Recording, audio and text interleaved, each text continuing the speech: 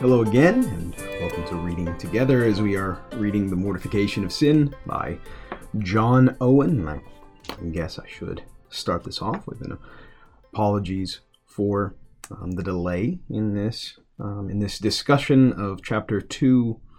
Is coming out Friday instead of Wednesday, as it usually is.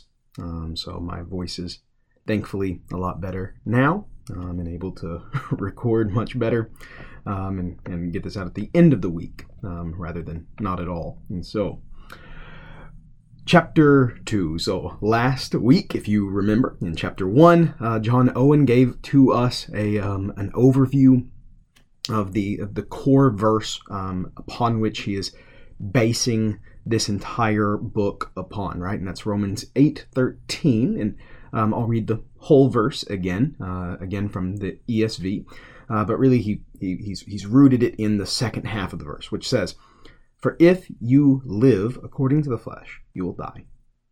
But," here's the portion that this book is based on, if by the Spirit you put to death the deeds of the body, you will live." And of course that put to death is what we mean by mortifying, right? And the deeds of the body are the outward expressions of the indwelling sin, as we talked about last week. And so now in Chapter 2, Owen addresses the first of three main principles that he is going to present in this book about our call to mortify our sin. And the next two principles are going to be the subjects of Chapters 3 and Chapters and 4.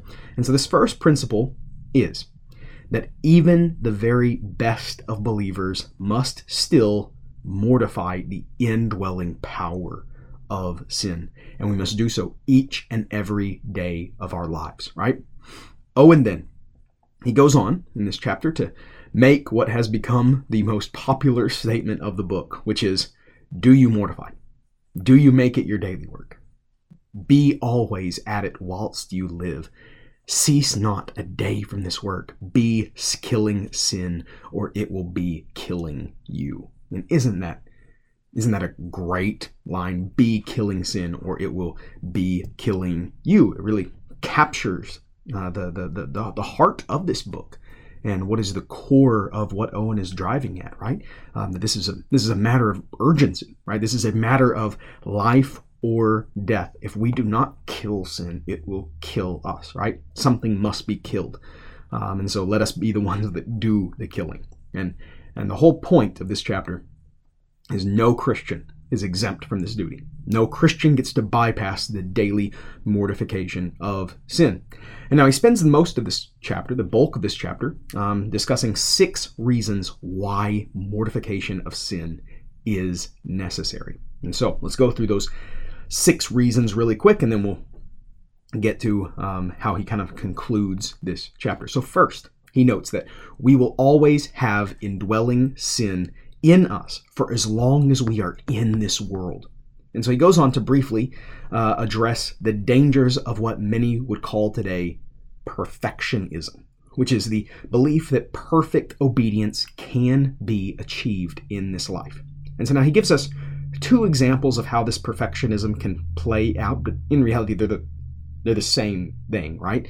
He says there's those who believe themselves to have obeyed God's law perfectly, right? Which is probably what we typically think of as perfectionism, or those who simply bend God's laws into conformity to their own hearts. And which, I mean, in reality, if we truly believe that we have obeyed God's laws perfectly, at the end of the day, we must have bent God's law into conformity with our hearts in order to think that we could have ever lived up to that perfect, flawless standard that God has set for us, right? And yet Owen soundly shows through Scripture that, and this is quoting him on page 29, we have a body of death, that's Romans 7:24 that he's referencing, from whence we are not delivered but by the death of our bodies, referencing Philippians 3:21. So we won't be free from our body of death until the death of our bodies, until our bodies die. Since sin is therefore our daily reality, mortification must be as well. And he goes on to say, the second reason, he warns that sin does not merely lie in us, right? So sin is constantly in us, but it's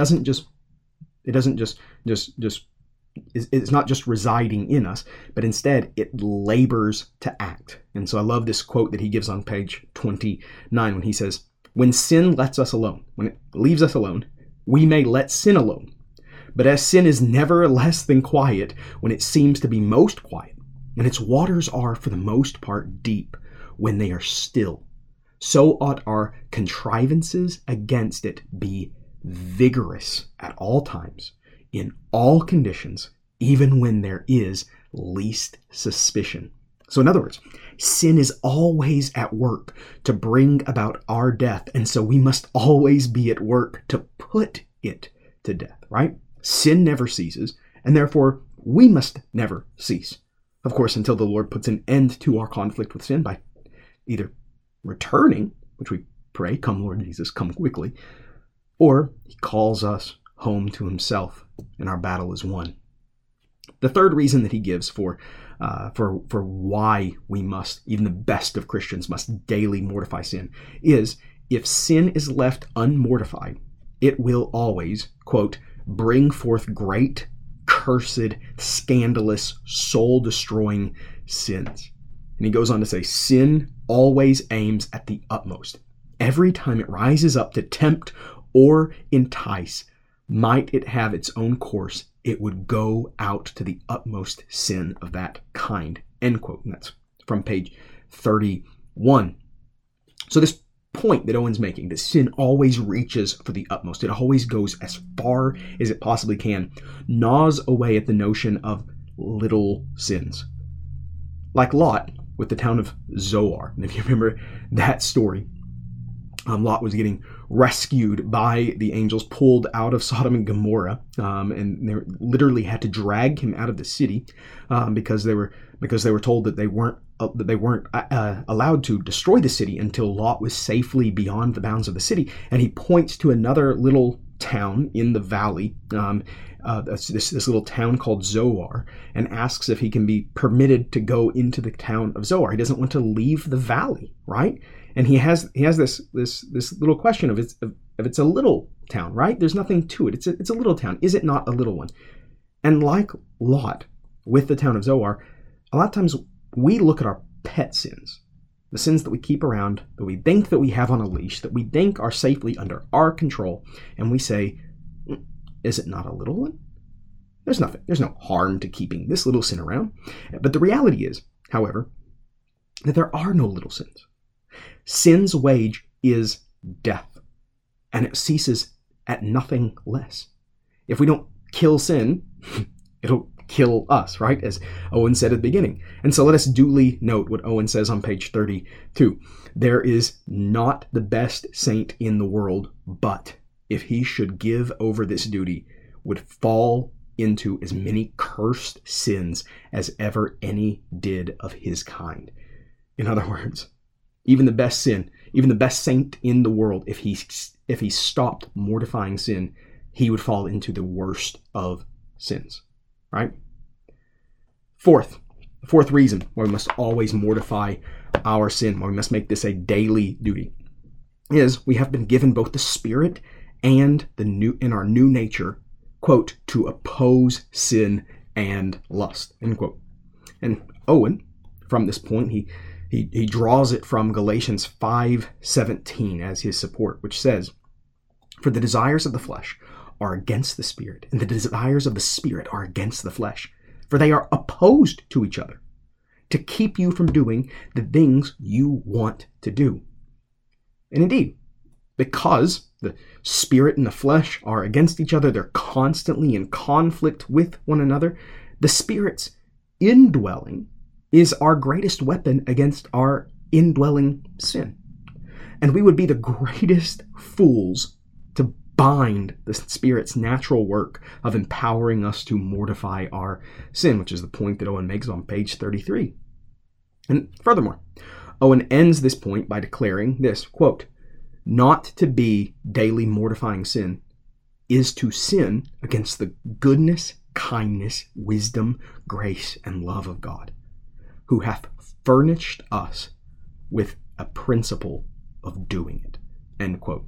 So in other words, because God has given us the greatest treasure of his Holy Spirit to dwell within us, if we neglect mortifying sin, we have added the sin of failing to mortify sin on top of the sins that we are currently committing, the sins that we are already refusing to mortify, right? And we're doing so against the very attributes of God, the goodness, the kindness, the wisdom, the grace, the love of God, which has given us the Holy Spirit in the first place. The fifth reason, he says, it is the neglect of mortification causes grace to wither, lust to flourish, and our hearts to deteriorate. And he offers a rhetorical question that is sadly, I think, only too relatable, right? When believers, in other words, when believers fail to mortify sin, it leads to apostasy. They fall away from the faith, right? And he adds this really sad question. He says, "See we not those whom we knew a humble, melting, broken-hearted Christians, tender and fearful to offend, zealous for God and all his ways, his Sabbaths and ordinances, groan through a neglect of watching unto this duty, earthly, carnal, cold, wrathful, complying with the men of the world and the things of the world, to the scandal of religion and the fearful temptation of them that know them." In other words, haven't we all seen people who seemed to be doing well, who seemed to be walking in grace, who seemed to be zealous after God in all his ways, and yet, because they failed to kill the sin within them, because they failed to put their sin to the death, they're now walking after the ways of the world. They're now walking after the course of their sin. Their flesh has triumphed over any work that the Spirit has done within them, right? In fact, these people may be the people that we would point to in Hebrews chapter 6 as those who have tasted of the Spirit, right? Who have tasted the goodness of the Word of God, who have been a part of the Christian community, who seem to have been a part of the Christian community, and yet have fallen away.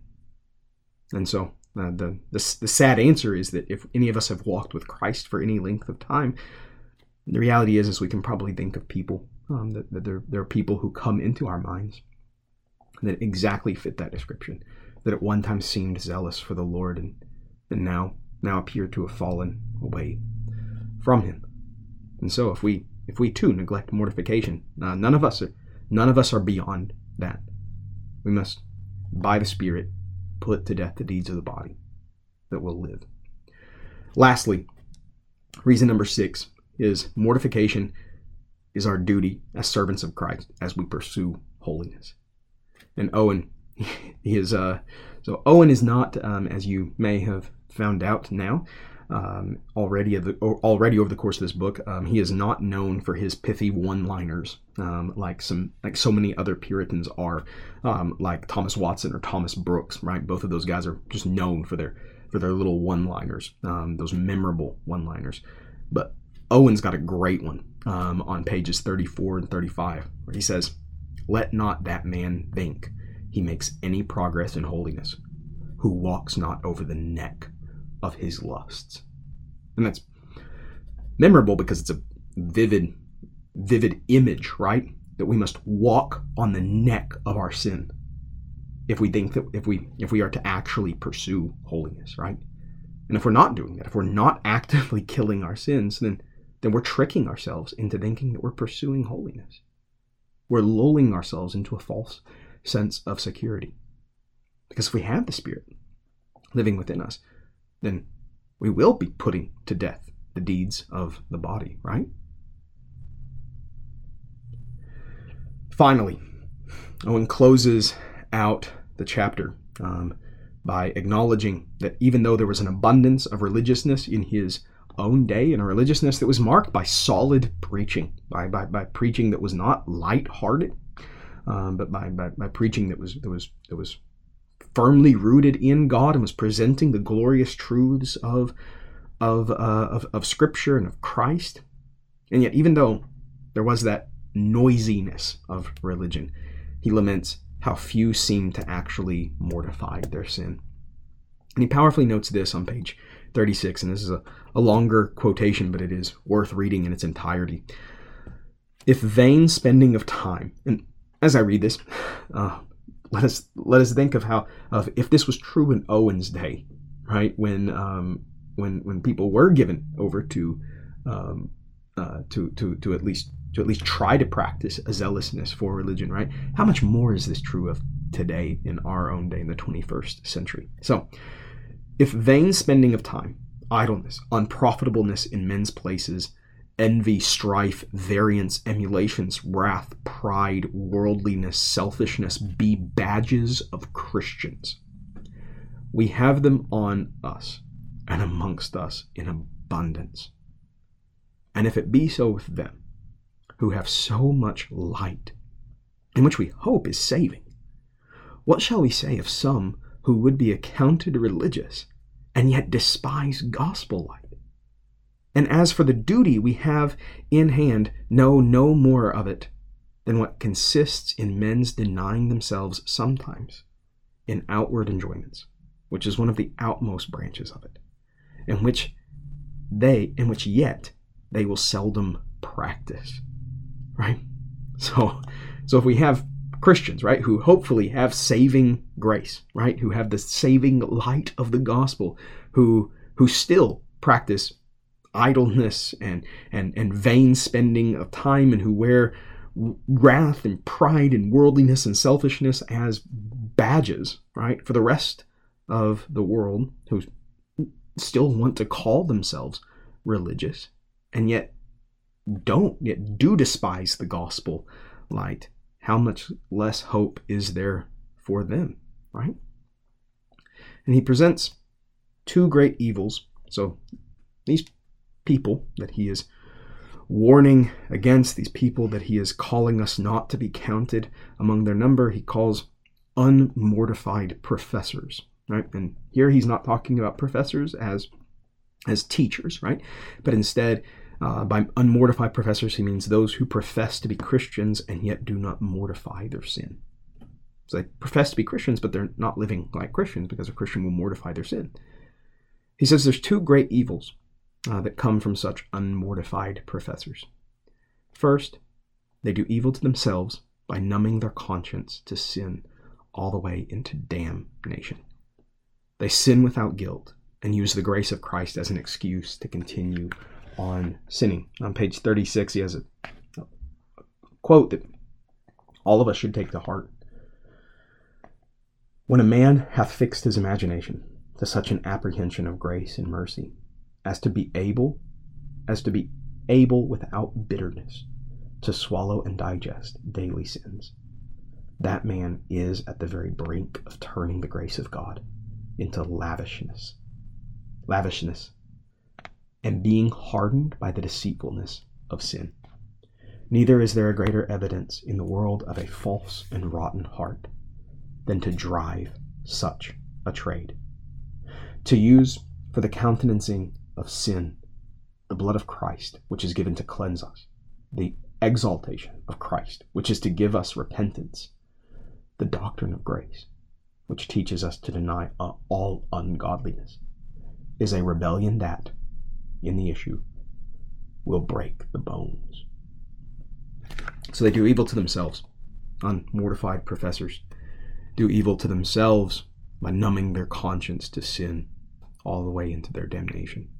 But second, they also do evil to others, as Owen points out, through deception. So because they look religious, others are drawn to compare themselves to them using their ungodly conduct, and that's ultimately what it is, as a standard for how the Christian life should be. Or as he says, they talk spiritually, but they live vainly. And by their conduct, they encourage others to follow after them and not only lead themselves into destruction, but they deceive others and lead others into destruction as well. And so, hopefully this chapter would stir us up to be a people who would make it a daily practice to mortify our sins, to make it a constant habit in our lives, to kill the sins within us, lest we be killed by them. And it doesn't matter how far along we are in our Christian journey. It doesn't matter if we're the greatest of Christians, how far we've come in our walk of mortifying sin. There's always a sin that needs to be mortified. There's always sin that needs to be killed. And so let us not grow weary in doing good. Let us not grow weary in killing the sin that dwells within us, because after all, He's given us the Spirit. And He's given us the new nature in Christ that wars against the indwelling sin that still is within us. And so, let us by the grace of Christ put to death the deeds of the body, that in Christ we may also live. Grace and peace.